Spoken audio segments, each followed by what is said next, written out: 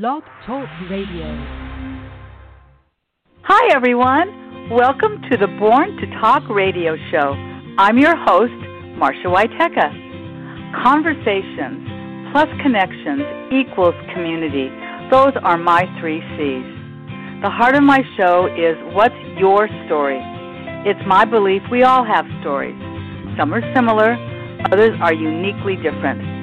Storytelling brings the passions of my guests to life through our conversations. So be prepared to be entertained, informed, and inspired.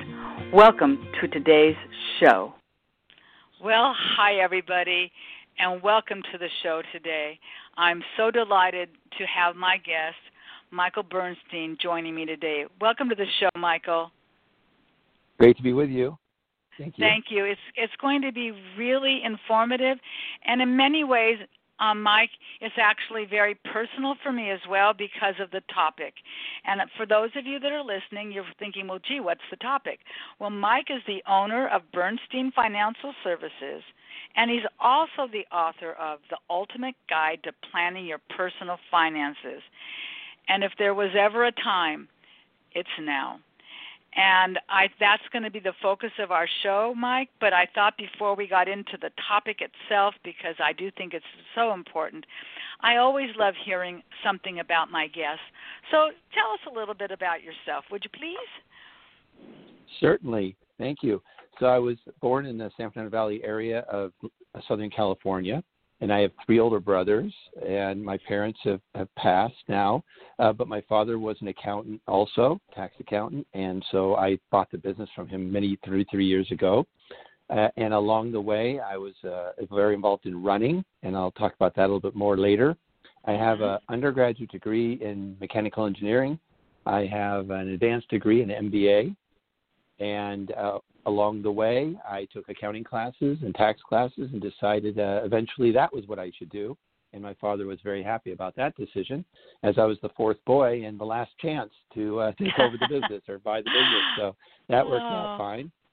And the sports part of it is I had asthma when I was very young. And luckily for me, my mother took me to a doctor who was, I thought, very progressive. I didn't know that then. And rather than saying, sit down, don't exert yourself, he said, no, you need to get into sports. You need to get a wind instrument. You need to build up your lungs and do that. So they took me to the park, and I did these running races, and I haven't stopped running since I was 8 years old, long-distance running. And I've done other sports since then.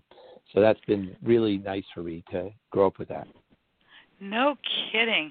That alone is a story, because so many people that do suffer from asthma are actually discouraged just the opposite, like, oh, you won't be able to do that. And it's like, you want to bet? Watch me. And I think that's really cool. And I also think it's really great. So your dad was alive when you came into the business. And am I right? Did I hear that correctly? Yes. That's nice. That's right. That's nice, yeah. And your brothers just didn't have quite that same interest, and so there you have yourself, right, in a family-run business. It's a good thing he had 4, I guess, 4 children. And he was an avid person for education and staying busy and working jobs. So he actually studied for the bar. I was in high school. Went to law school late in life. Passed the bar right before I bought it out from the tax business, and practiced law for 11 years in the same office that I was doing taxes. So it was very nice, and it was a good association. No kidding. And talk about setting the bar. No pun intended. Yeah. But your dad set in place for you something to strive for, and maybe it wasn't his intent, but you watched him, and you did. And do you also have children? I have 2 girls, 33 and 30, both married, with 1 child. Nice, mm-hmm. Nice. Anybody interested in going to financial businesses, or maybe not quite I've yet? mentioned it, but no, I don't think so. One is in helping nonprofits, young at-risk youth, and the other one is an estate planning attorney who knows about taxes and has helped me at times, but not their passion. So. Got it. You know, it's really funny what you just said. because clearly this is an important subject. And it just so happens that my tax person is married to my estate planner, which makes it very nice because they can speak to one another and there's no confidentiality in its way. But that's just a side note about me. So let's talk about financial planning and the freedom that affords people. So how did you, is it because of your dad? Where did the interest start in the subject? Well, it sort of did that way because when I was 15, when I was 13, I was mowing lawns with kids do to make a little bit of money. And at 15, my dad said, well, why don't you do some bookkeeping for me and you'll make some money from the accounts we have. So I learned bookkeeping using, there's no computers back then. Right. Turning pages, he taught me how, and I balanced books and did it. It was math, and I was very good at math. So, but I didn't really love it, but I was really good at drafting and numbers. So I decided to go into engineering, and turns out I didn't like the engineering at all when I was all done. I went through the 4 years, and it turned out, okay, let's try this tax thing in accounting. And the moment I got into it, I haven't had a boring day since. But I never thought that was going to happen originally. So that's a good story. It is a good story. It is a good story. And, when my husband decided when he was in high school that he wanted to be an electrical engineer, he knew that. And that's what he became. He became an electrical engineer until he retired from Hughes to Raytheon. But fortunately for us, back in those days, and Mike, you understand this really well, back in those days, people had pensions. Things were much different back in those days than they are today. But we're going to be talking about planning for our future and planning our finances because it is really important regardless of your age. So I know that you just published your first book called The Ultimate Guide to Planning Your Personal Finances. Was there a particular reason why you wrote that book now? Now was not because of the pandemic, because I finished it beforehand. I've been trying to guide my clients over the last 33 years, and this started a long time ago, and it developed more and more. And I said, rather than repeating myself to them, maybe I could write something down. Okay, I did write some papers and things for my clients, but I said, really, more people should hear this. I need to get this out there. And because my approach to it is a little more subtle, a little more soft, a little easier than some might think. And so I decided to write this book and get it out there and people can read it. Nice. So when did you publish it? When did it come out? I finished it about a year ago. Okay, terrific. Was that an interesting experience writing a book? It was, and it was fun. And when people read it who know me, say, Mike, it sounds like you're just talking to me. I know the way you tell me things, and this is it. I said, well, that's what I wanted it to sound like. I wanted it to sound like Mike helping you in these areas, important financial areas of your life. And if you saw me talking to my clients, a young couple comes into my office 30 years ago or 25 years ago, I say, okay, you're just getting married, you're going to have kids. I'm going to bother you over the next 10, 15, 20 years about all these things, these 6 items that I want to talk to you about. I won't bug you about them all today, but you can be sure I'm going to be asking you about it. And slowly I talk to them about retirement savings and insurance planning and estate planning. And so I do that throughout their life because I don't want them coming back to me later on saying, wait, how come you just did my taxes? Because there's so much more to it. So that's what I concentrate on. That's really great. And you know what?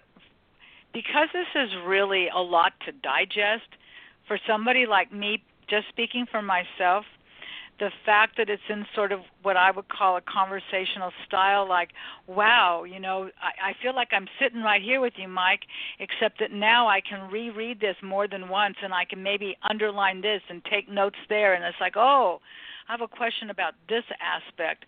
So I can see where, people that know you, work with you, would find this it's like a guide, a how-to guide. You remember, I don't mean this to sound even slightly insulting, so I hope it doesn't come out like that.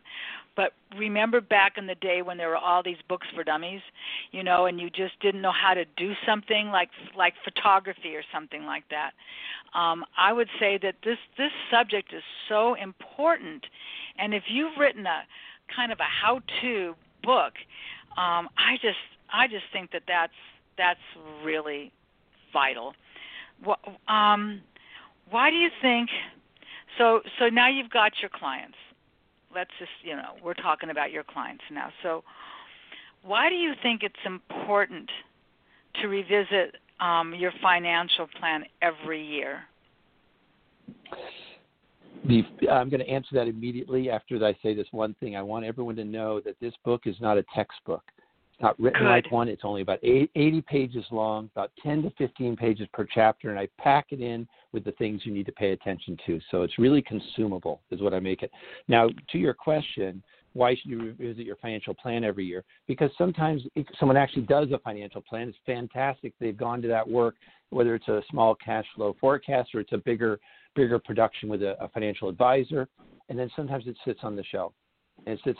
Meanwhile, you've had grandkids, or your life has changed in three different ways. You've bought a rental property or sold something, and you've changed it, or maybe you've been off your job for a couple of years, or whatever it is, and you haven't revisited your plan, and your path your trajectory has changed. You want to always revisit every couple of years, and even possibly I do every year, to make sure the trajectory is going where you want it to be when you're going to retire or later on in life. That's why it's so important. Just make minor adjustments and make sure you're still on the right path. Right, because things do change. I mean, clearly, what we've seen in this last, in 2020, and now we're already into the third month of 2021. Many people have had to pivot, as they say, and maybe some people have had to dip into their finances for whatever reasons, or maybe they've lost their job, or maybe they've decided, you know what, I'm just not going to do this anymore. I'm going to retire. Health, all of these different things that play a part in our decision making is so important, and you don't want to wait till you're in a crisis to say, oh, gee, maybe I should consider this, right? So if you did your financial planning, quite a while ago, which I did personally, I can see the value of revisiting it because things change. The stock market changes. All kinds of things change. And that can really play a part in our finances, right? Absolutely. And really what I tell people is everyone's going to have setbacks. It's going to happen to most everybody. It's going to happen multiple times throughout your life.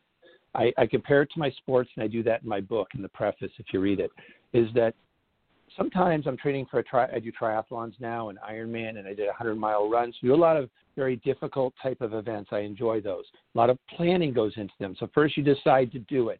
You decide to address your finances. You decide you're going to do an Ironman in 3 years from now. You have to set out a plan. You have to get that path going. And during that path, maybe you hurt your foot along the way and you can't run for 3 weeks and 4 weeks or 5 weeks. You have to modify your plan. Well, just like with finances, you've got to modify your plan. Maybe you lost your job during the pandemic. Okay, fine. And we modify and we change and we get back on track later on. We modify that plan. That's revisiting it. In sports, I call it an equipment failure when my foot hurts for a while. And in finances, it's just a setback. But don't let it get you down. And you don't necessarily have to address it during the setback, because a lot of people are so unhappy and depressed during that time that they just can't look at it. But just don't forget to bring it out again when it's time to correct the path. Yeah, I can see that. Sometimes just for me, getting it on paper and out of my noggin is a sense of relief.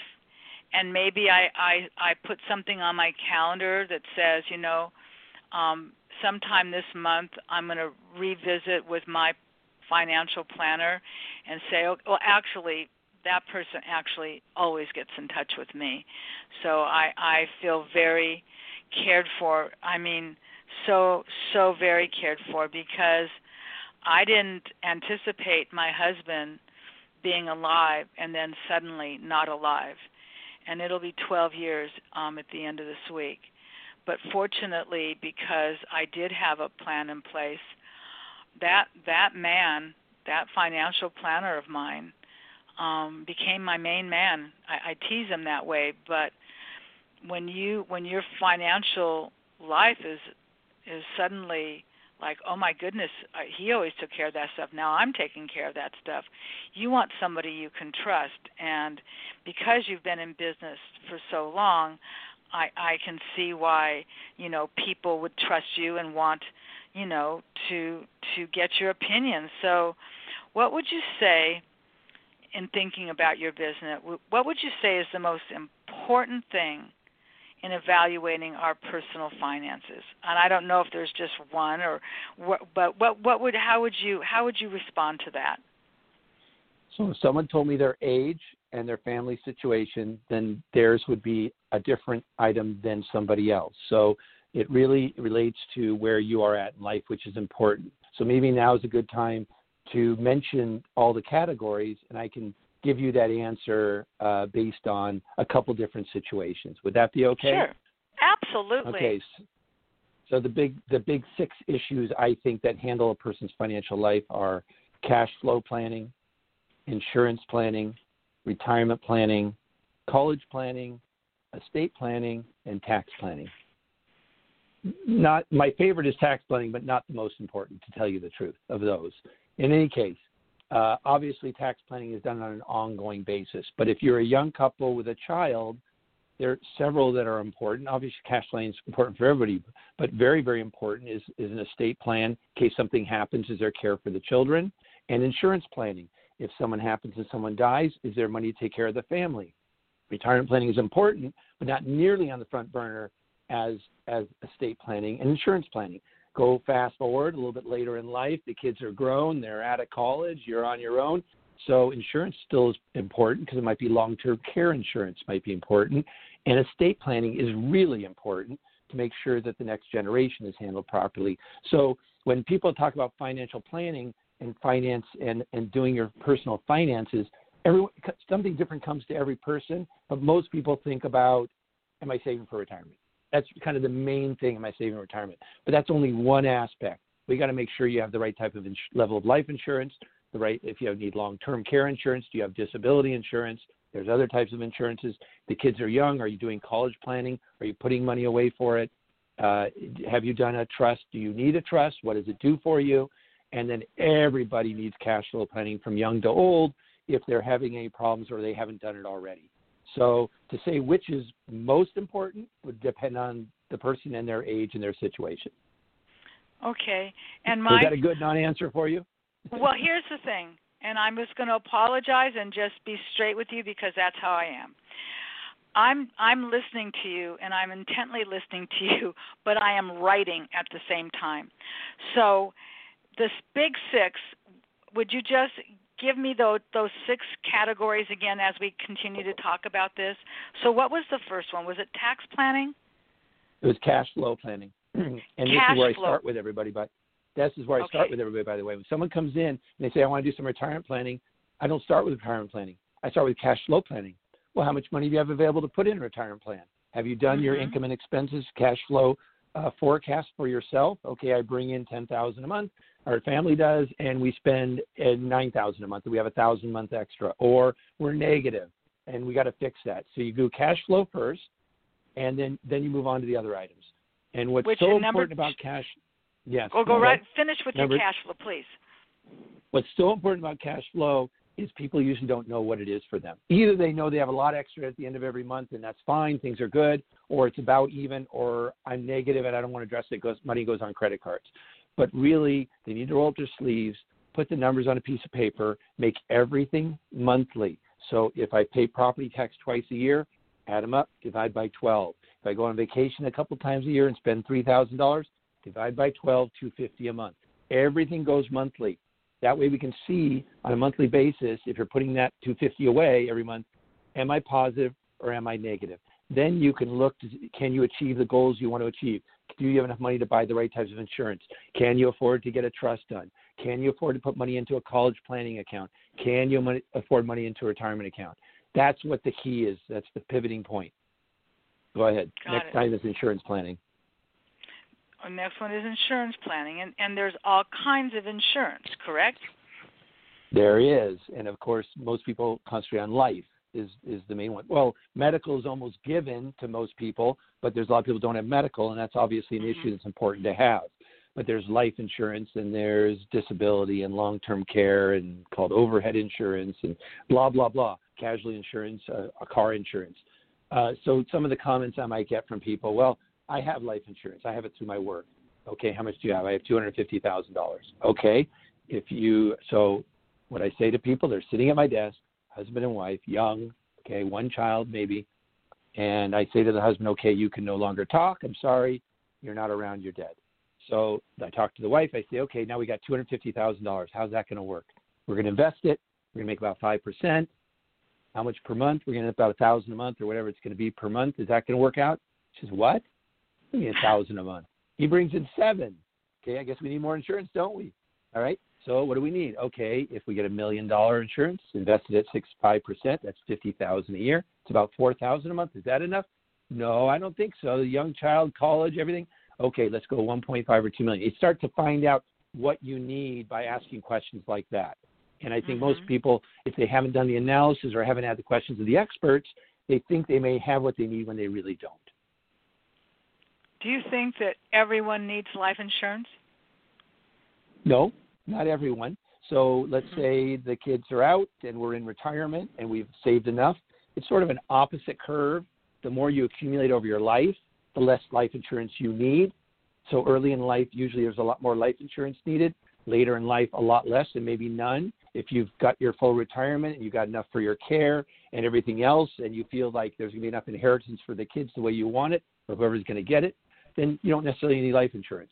But the other comment I get from people is life insurance is a terrible investment. I don't, you know what, I'm going to put more into retirement, save an investment account. I say, okay, how much are you going to put in an investment account? We're going to put $2,000 a month into an investment account. I said, okay, 1 month from now you die. How much is it? How much does the spouse have? They have $2,000. What would they have if you had $1 million life insurance policy? $1 million. Different subjects. You're trying to commingle two subjects which don't belong together. Get the right amount of life insurance to take care of your family so you can sleep at night, then talk about investing. Take care of first things first. At what age do you recommend getting long-term care? Start looking at it in late 50s. It used to be people wouldn't look at it until after 60, but you might have some health issues later on and you don't qualify. It costs a little bit less if you get it earlier. And some people don't need long-term care either. They've accumulated enough assets that their assets will pay for the care. But if you haven't, like most, you definitely should look into long-term care. And then some people will say, yeah, but it's so expensive. To get the full care that I need $10,000 a month if I'm in a home, it's way too much outrageous. I said, okay, get less. Get something. Get $4,000 benefit. Whatever you get is going to help. So maybe you can afford in a couple more years another policy on top of that. So usually 50 to 65. If you wait too long, you won't be insurable. Yeah. So let me ask you this. Now, you obviously aren't looking at my portfolio, and you're going to correct this thinking. I don't think it's faulty, so I'm going to have you say, Marcia, you do have this correct. So I do have long-term health care insurance that I pay for, and it is expensive. The good news is, if I need it, I have it. But I think what you're going to say is you have that absolutely correct. If I don't use it and I pass away, all of that money that I've been paying for that also evaporates. That does not go to my children. Am I right? Most policies these days, you're renting the insurance. That means when you're done renting, it's done. There are some policies out there now that have a death benefit attached to them, or it transfers to the other spouse. So they can use double the long-term care if you don't use it. Or when the second spouse dies, there is a life insurance benefit. So they've created some new products. Generally, most policies stop. Now, I got mine for my wife and I when I was 43. Well, Mike, why'd you get it at 43? When you do triathlons and you're riding the bike all the time and you're doing 100-mile runs, I never know when I'm going to conk my head and need care the rest of my life. So I decided to get it early. That's funny. But I hope I've answered your question on yours. No, I think that, because as we know that the cost, I'm a decade older than you, and the fact that, for people that you hear about that really can no longer be in their home for whatever reason, or whatever, I mean, these nursing homes, these rehab homes, whatever you want to call these places that people will retire to, whether they're independent living or they're secured nursing help or whatever it is, it's very, very expensive. Or maybe you're in a situation where, I'm not leaving my house, so that means somebody has to come in, and I'm going to need assistance with buying my groceries, giving me a bath, relocating myself downstairs so that you're not going up and downstairs and your bedroom's now downstairs. Whatever that might be, I really see, the value to that if you can afford that kind of insurance. For that very reason, it takes the burden off of your children. So that was a personal decision that I made considering long-term health care. And then as obviously, far as medical, right. Say again? Sorry. I would say obviously I'm for it. I have it myself. And care can range anywhere from a couple thousand for part-time care all the way up to $12,000 to $14,000 a month for nursing care. So, it's all over the map. And who suffers the most is middle income. Because if you have if high income that saved a lot of money can afford whatever care they need, lower income, it's not great care, but they can get on Medi-Cal and they can get the care because they don't have assets to take away. It's the middle income and middle savers that suffer because all that money gets used up for care.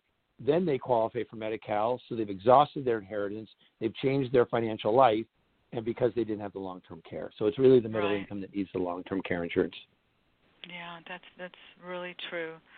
So we've talked about cash flow planning.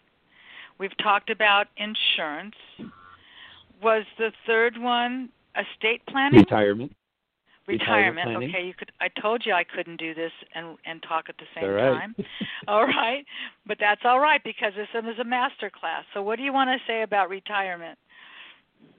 I call it DRIP. Is retirement planning. That means slow and steady. Slow and steady. So young people, it's always best to start investing as soon as you can. But if they're saving for a house, buy the house first and invest a little bit. Later on, you want to invest more. So the point is that you're doing this throughout your life. You don't save for retirement. Say, okay, I saved for retirement, I'm done. That doesn't usually happen. It's just an ongoing process throughout your life. And if you look at it that way and you can increase it over time, it's fine. Oftentimes I say, yeah, but I can only afford to put in $100 a month. Fine, great, good. That's $100 more than you were putting in before. Put it in. Next year you'll make it $125. The year after that you'll make it $150. Then you'll make it $300. And it will add up. It will add up. So drip, drip, drip is the way to go, like a sinking fund. How you do it, I'm not as concerned if you put it in a 401k or you put it in a self-employed pension plan or you just put it in an investment account. I'm more concerned with the process of putting money away than as concerned about, I like tax savings, I like all that, but just getting it away. Right. It's once again that mindset of having the process and the secure. It's just I've said it over and over. The mental feeling of having this in place is just incredible. All right, so we've talked about cash flow planning. We've talked about insurance.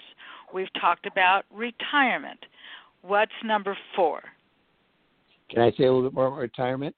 Is that okay with you if I add a little bit? I want you to say. It's a 1-hour show, my friend.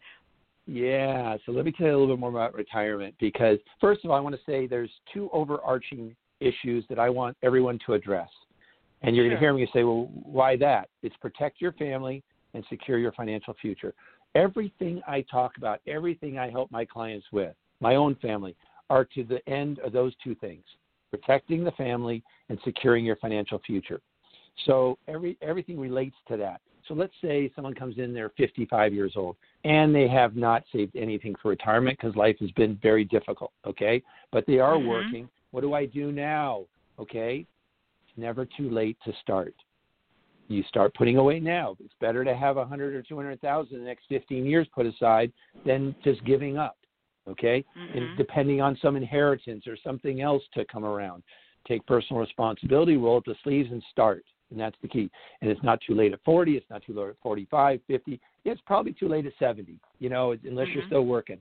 And so some people say, yeah, but even if I do that, I'm not going to be able to really retire even by 65. I said, okay, maybe you'll need to work a little bit longer. Or if you have a home and you are putting for, maybe we sell the home, buy something a little less expensive, invest that money along with what you're putting away now, and we'll have something to take from, including my Social Security, and we're going to leave a little bit better. So I can't fix everything, but I can give you a path, help give you a path to get to the best possible alternative, and that's really important. One more thing I want to say about retirement for those who have been able to save a lot is there's this idea that everything has to be put into a 401k and a pension plan because I get tax savings. Well, the problem is a client comes to me and they have $3 million in their retirement accounts, which is fantastic, and they have no other money, nothing in the after-tax account, and they get Social Security or something else, and so they draw off this $3 million. And they say, Mike, I want to buy a car for $25,000. I say, okay, take out 40. 40? Oh, I got to pay the tax on that. Add it in. Okay, I want to do this. Got to take extra out. So it gets very frustrating to have to always pay tax on every dollar I'm going to take out to use for something. So I always suggest have an after-tax account. It might be a Roth or it might be just a regular investment account, and the pre-tax. You want to build them both up so you can draw from both to be very flexible. So an after-tax account and a pre-tax account is an important component when you are making your retirement plan. I think so. Okay. And after tax, there's no such thing as the name after tax account. That just means it's not pre-tax. It's not into a pension plan. So it could be a brokerage investment account or a savings account or a Roth account, or however you want to invest your money. It's just not put into a pre-tax program. I see. All right. Okay. A lot to think about, huh? A lot to think about. Yeah, there is. Okay, there is. It is, but you know what? But it's important because, it's kind of like, I tell people it's kind of like wisdom teeth. Once they're removed, they're out. You don't have to worry about it anymore. All right. Not to say you don't have to visit it. You're not going to visit your wisdom teeth, but, at least you've got something in place. Okay, what was number 4? College planning. Yes, sir. So college planning, it's very similar to retirement planning in the sense of DRIP. I usually suggest DRIP. There are some people that have enough money they can set aside a couple $100,000 for their kids' college if that's what they want to do. But that's not the majority of people. It's a very small minority of people. So when a young couple comes in and they have a young child, I say it's time to open a college account. So what is a college account? I say it's a savings account. To go open one, a savings account. Put $100 a month in there or $50 a month. What can you afford? And still do the other things we're talking about. Say, okay, we can afford to put $100 a month in there. They do that. The second year they increase a little bit, and each year they increase it for 18 years and build up that account. And when you have a second child, you establish an account for them too, and you do this. Yeah, but it won't amount to enough to pay for a private school, Mike. So, well, this is your decision. You have to decide what you're going to pay for, what the child's going to pay for. Are there going to be loans? Part of it's a personal decision on how people want to raise their children. So I'm telling you a pathway to have the money you want to have. You want to have a larger amount for private school, you're going to have to put a bigger amount in, okay? And if not, maybe you've decided, okay, I'm going to put enough away for 2/3 of public school, a UC or in California or something like the state school, and they're going to take loans for the rest. Well, that might be your decision. But the point is, again, it's a drip. I get people all the time that are new to me that have kids who are 15 says, okay, so I better do something. I ask them, what have you done about college? They say, well, nothing yet. Well, not too late to do something, but you're not going to be able to do too much in 3 years, right? So start putting away now, and let's get some of it set aside. And whatever you do set aside, even if the college costs more than you've set aside, maybe you've paid for a year and a half, and you've already got a good start on it. So something is always better than nothing, always. So here's what I'm thinking. You said something's better than nothing. So let's just say you've got your 2 kids, and the reality is Susie wants to go to college, Joey doesn't. And so you've got the money to put Susie through college, and that's great, but you've got this money sitting over here. is it? I guess there's no stupid questions, Mike, if you don't know the answer. There so are I'm not. just going to There apologize. are not. And I know so, what you're going to ask, and you should ask it. Okay, Go ahead. so Susie got all this money to go to college, and Joey's going, you know what? But really, college is just not for me. But how you spent all that money on Susie? What about me? Two questions here, and one is your personal financial ethics with your children, right? I'm not sure I can answer that because every family is going to have their only ways to do it, right? Sure. Some may say, that was for education. You don't want to do education, don't talk to me about it. Or, yes, I've saved money for you. I will give this to you to help buy a house or something else. I guess that would be a personal decision. I don't really want to comment on people what they think should do with that. Sure. But what does matter is how it's invested. So if you put it all in a 529 account, which is a college savings account, the only way that earnings will be non-taxable is to use it on tuition and living expenses for college for education. And if you take it out, then there'll be tax and possibly a penalty on it, and use it for other things. So there are accounts that are made especially for education. I kind of like also people putting in what's called a asthma account, which means a uniform transfer for minors, and you put it in their account. And it's a little more efficient tax-wise. But at that point, when they're 18 or 21, they actually get the account. So you have to decide whether you want to leave it in there. But I really haven't answered your question. Your question is really off the college planning track and on to what I want to plan for my kids. And then maybe the one who went to education says, well, wait a second, I'm getting penalized because Joe didn't go and he got the money to go buy a house. What about a house for me? So it gets very confusing, and it also gets fully more confusing if one goes to private school, one goes to public school. One gets a full ride and because they got a scholarship and one doesn't. So I believe you even it out in other ways and you make it kind of even, but every family will decide differently. Yeah. Not an easy decision. It's not, and I guess it goes back really to taxes, doesn't it? That's an integral part of this.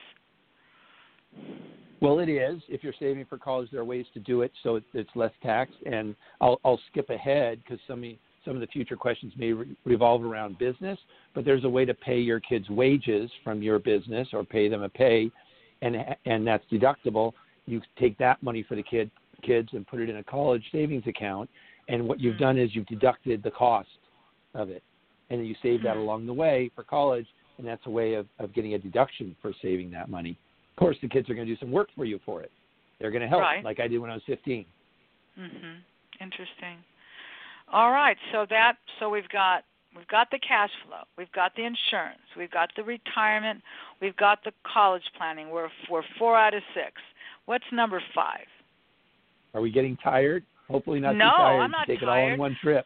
Good. You know good. what? No, I'm not getting tired, but I would say that this is a lot to digest.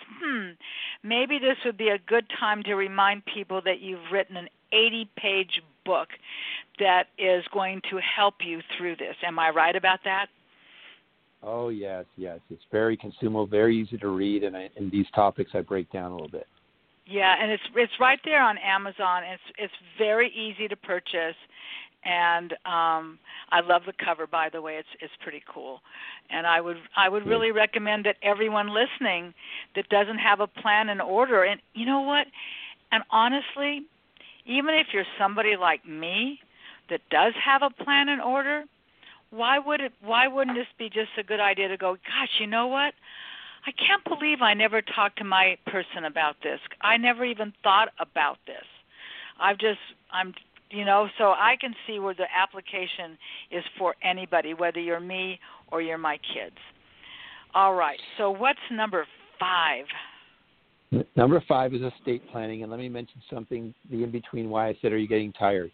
Because people can get overloaded with this sort of information. As it is, people put roadblocks because it's complicated. They're difficult decisions to do. Do I want to face my finances? Do I want to face mortality? Do I really want to talk about retirement planning when I haven't saved enough? I want to put my head in my sand, and I don't want to do that. So my point here now is don't try and take it all at once. In this show, we're doing it all at once. But what you do is you pick the most important thing, you address it, you move on to the next thing.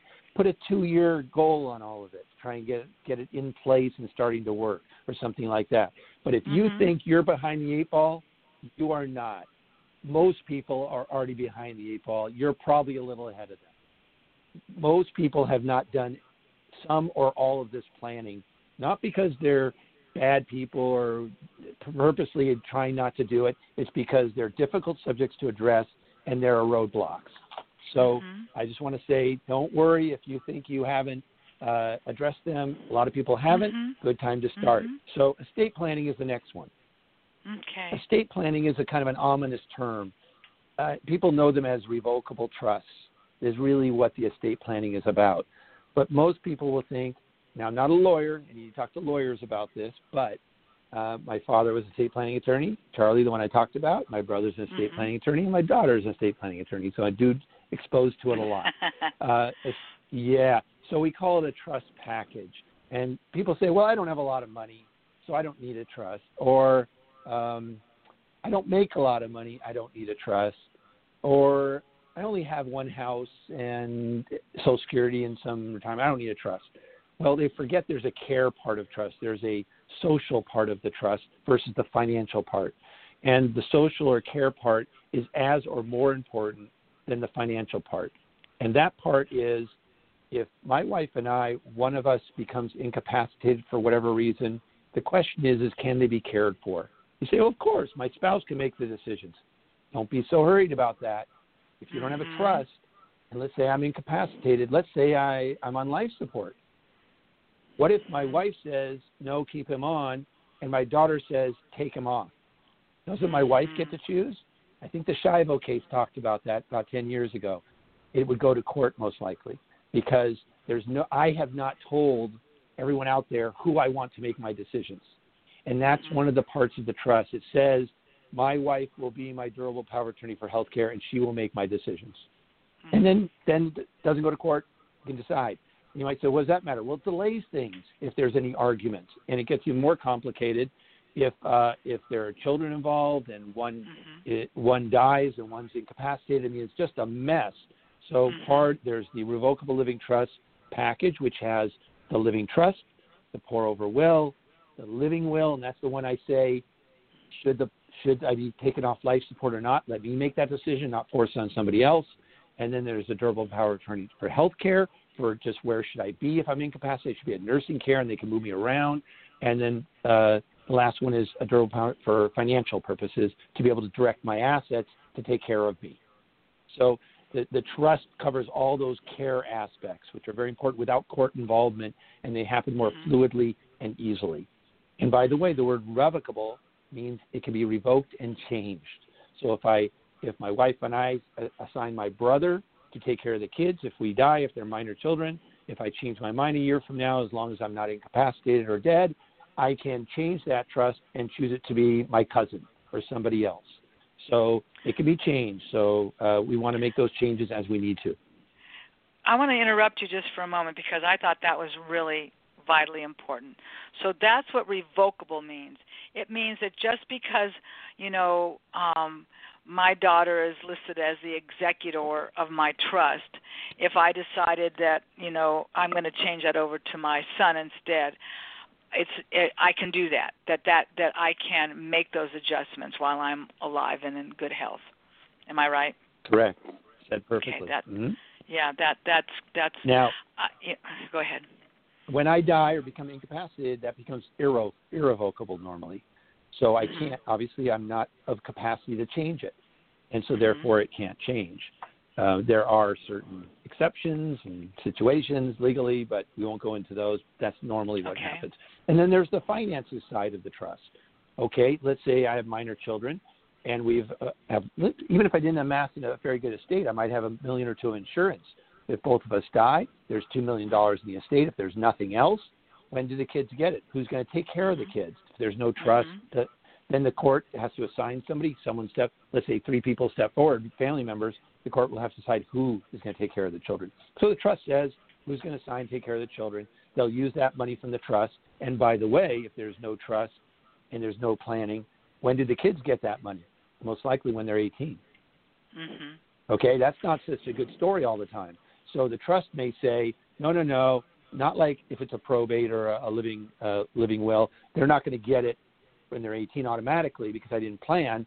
I'm going to do a trust. I'm going to say, okay, at 25, you get 1/3 of the estate. At 30, you get a half what's left. And when you're 35, you get the balance. And this is the trustee. My brother is going to be the trustee for you kids. And that's an example of a distribution pattern that some trust people choose for trust. And that's so you're guiding your assets as opposed to letting the state use their rules to distribute your assets. All right. So let me ask you this question. I have fur babies on both sides, married children. They both have homes. If something was to, God forbid, happen to my children at the same time, let's say, and they don't have any kind of a trust in place, am I correct in presuming that their net worth just goes to the state?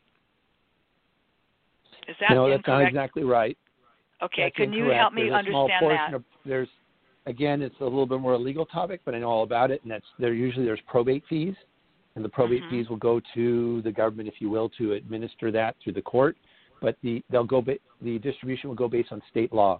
So let's say the state law of California might say it goes to their children first, and if there are no minor children that they have, it would go to parents, I believe, and if there's no parents alive, I think it goes to siblings and then cousins. So there's this states have their rules of how the money will flow if you have not indicated. First, it would go to a spouse, obviously, would be the first, and then it goes to those others.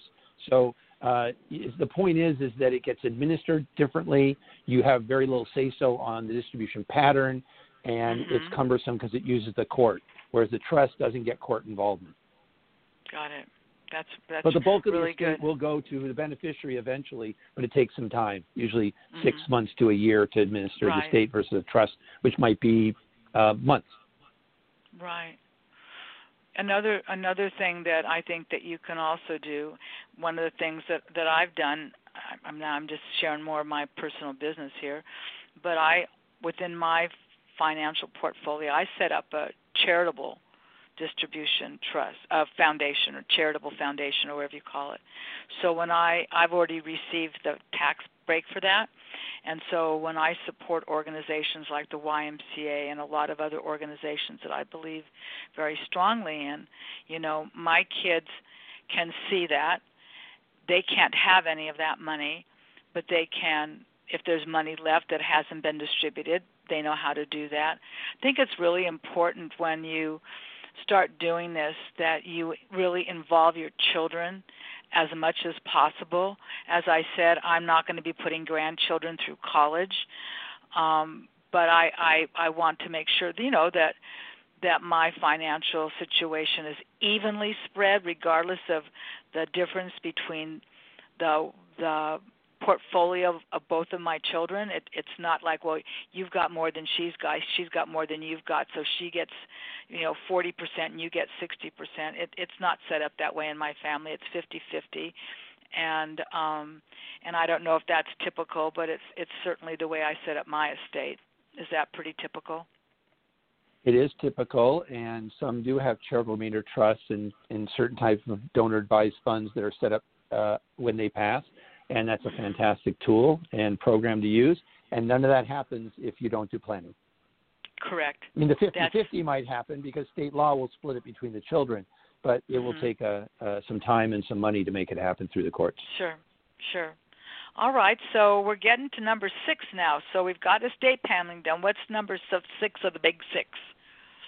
And by the way, 1 through 6, I tend to do little videos on my website, so-called.bernsteinfinancial.com. And if you click on a certain area, you'll get to my Working Out Accountant YouTube videos. And what that is I take about 1 to 3 minutes while I'm working out, because I love to work out, and I give you a tax tip or a financial tip. And sometimes they're about estate planning, sometimes they're about tax planning, cash flow planning, and I'm going to start a series on my book on that. So too. You know what?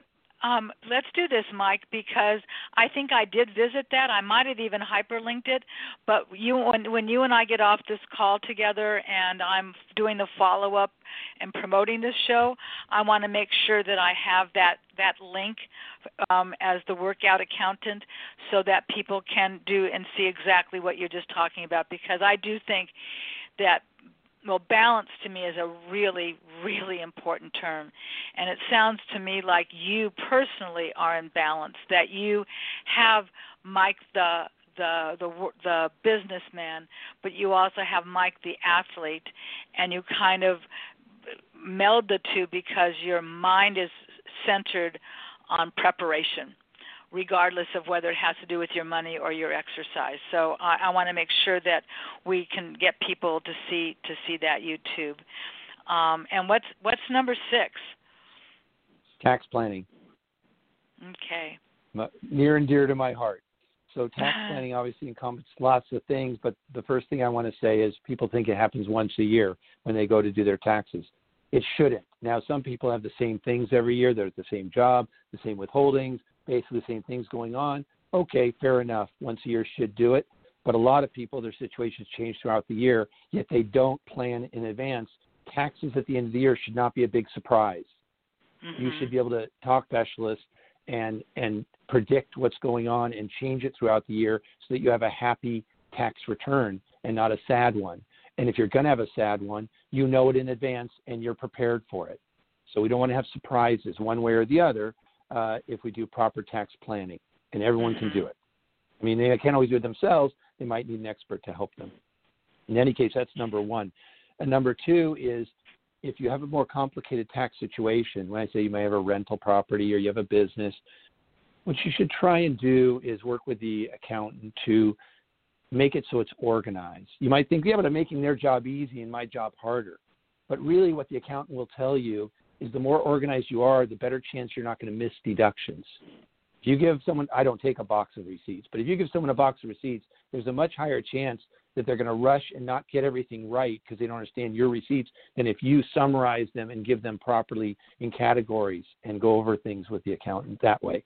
So preparation is really important, and using tax organizers and things like that are really important to get all your deductions down there and all your income correct.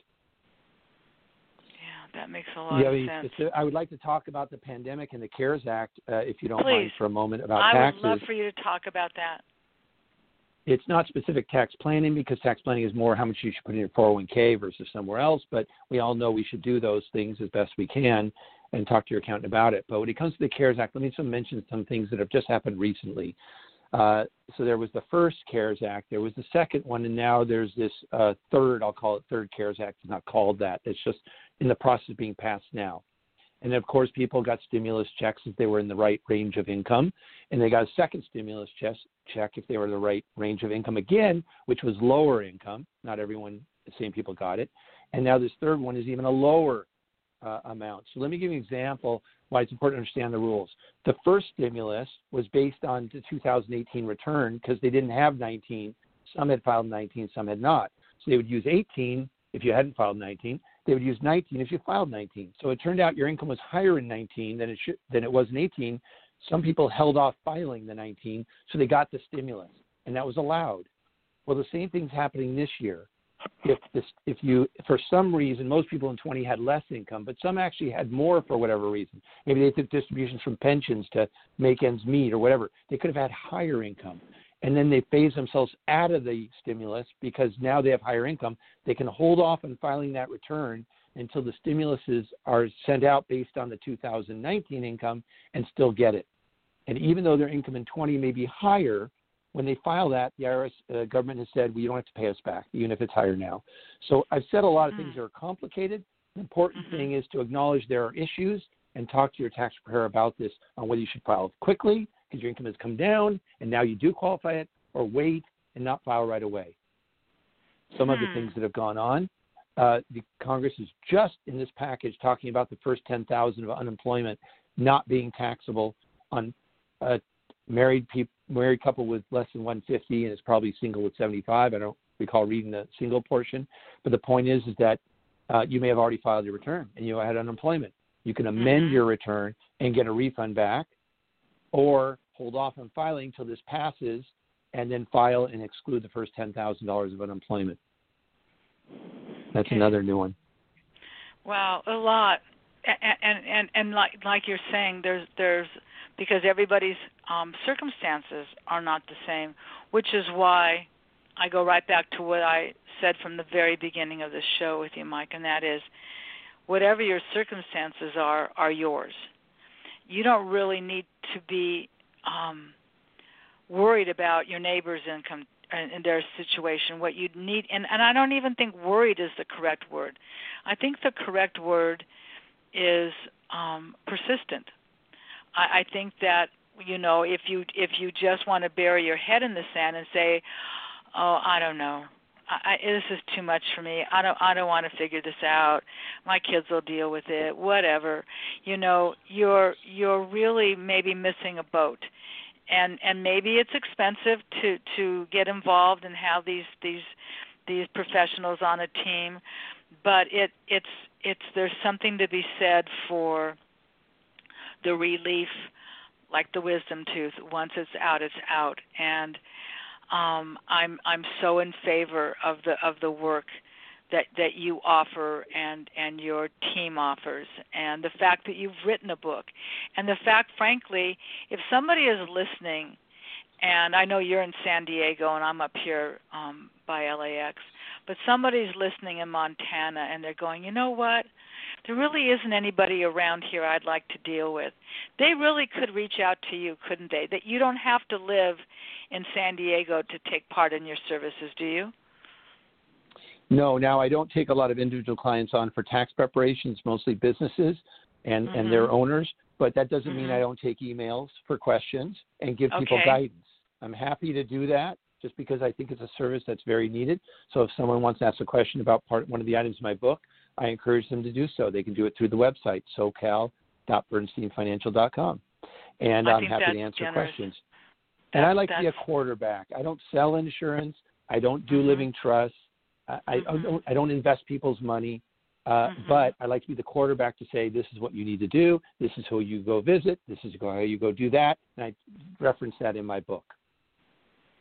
So you like to be the quarterback. Okay. Yeah. And there's one more thing that's really important for people to understand.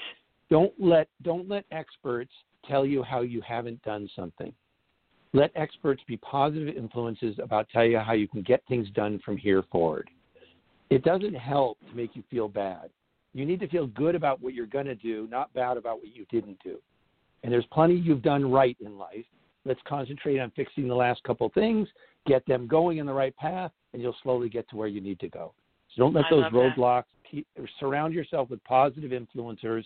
If an investment person doesn't, they rub you the wrong way because they're too rough on you, get a different investment advisor that's going to treat you the right way and encourage you to meet your goals.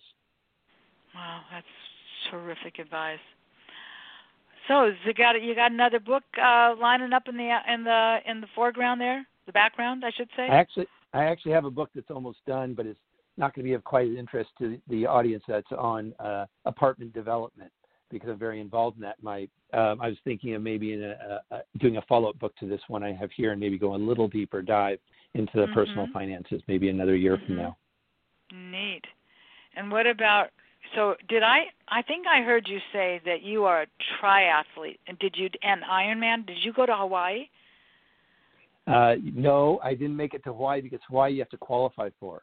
So you have to. There's about 1,700 people in each Ironman race.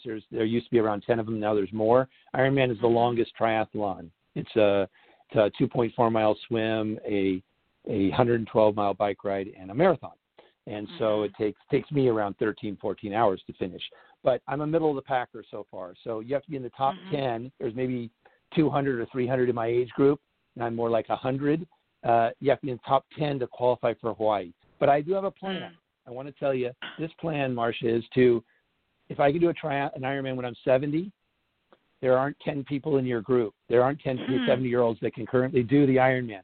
So if I can finish it in 17 hours, I can go to Hawaii. So I have another 9 years to go and see if I can finish an Ironman.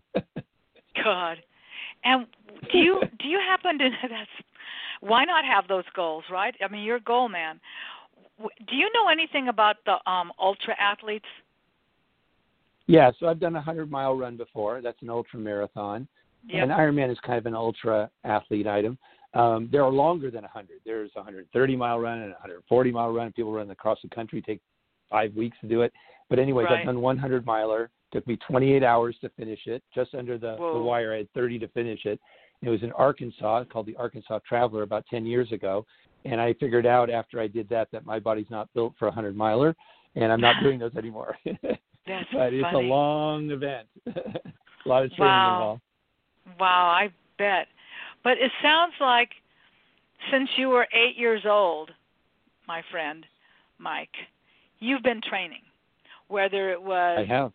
You can't tell me I can't run, to observing your dad, to understanding that maybe you didn't think you were going to go into this line of work, but guess what? You did. You've influenced one of your daughters to do, estate planning. I mean, I think that's. Did you didn't say what is she? Not estate planning. What is she? Yes, I didn't want to miss. You're right. I was right when I said estate planning. Elder and estate planning. That's right. Mm-hmm. Oh gosh, I think this is such an important topic. And while yes, there's been a lot to shovel in, there's a lot of meat on the table when we have this conversation. But you have made it an available, digestible process in which people can literally order your book on Amazon or whatever, however you like to get your books. Some people, like myself, use Amazon Smiles, so a portion of what I order goes to my Rotary Club. It goes to another organization called Share Hope USA. So even when you order on Amazon and you're getting a book, you can help somebody else along the way. So I think there's a lot of ways that we can prepare ourselves so that we can be prepared. Like you said, revisiting this it's not like it's been put to bed and now you don't have to think about it anymore. We do need to do our taxes every year. Circumstances in our families change.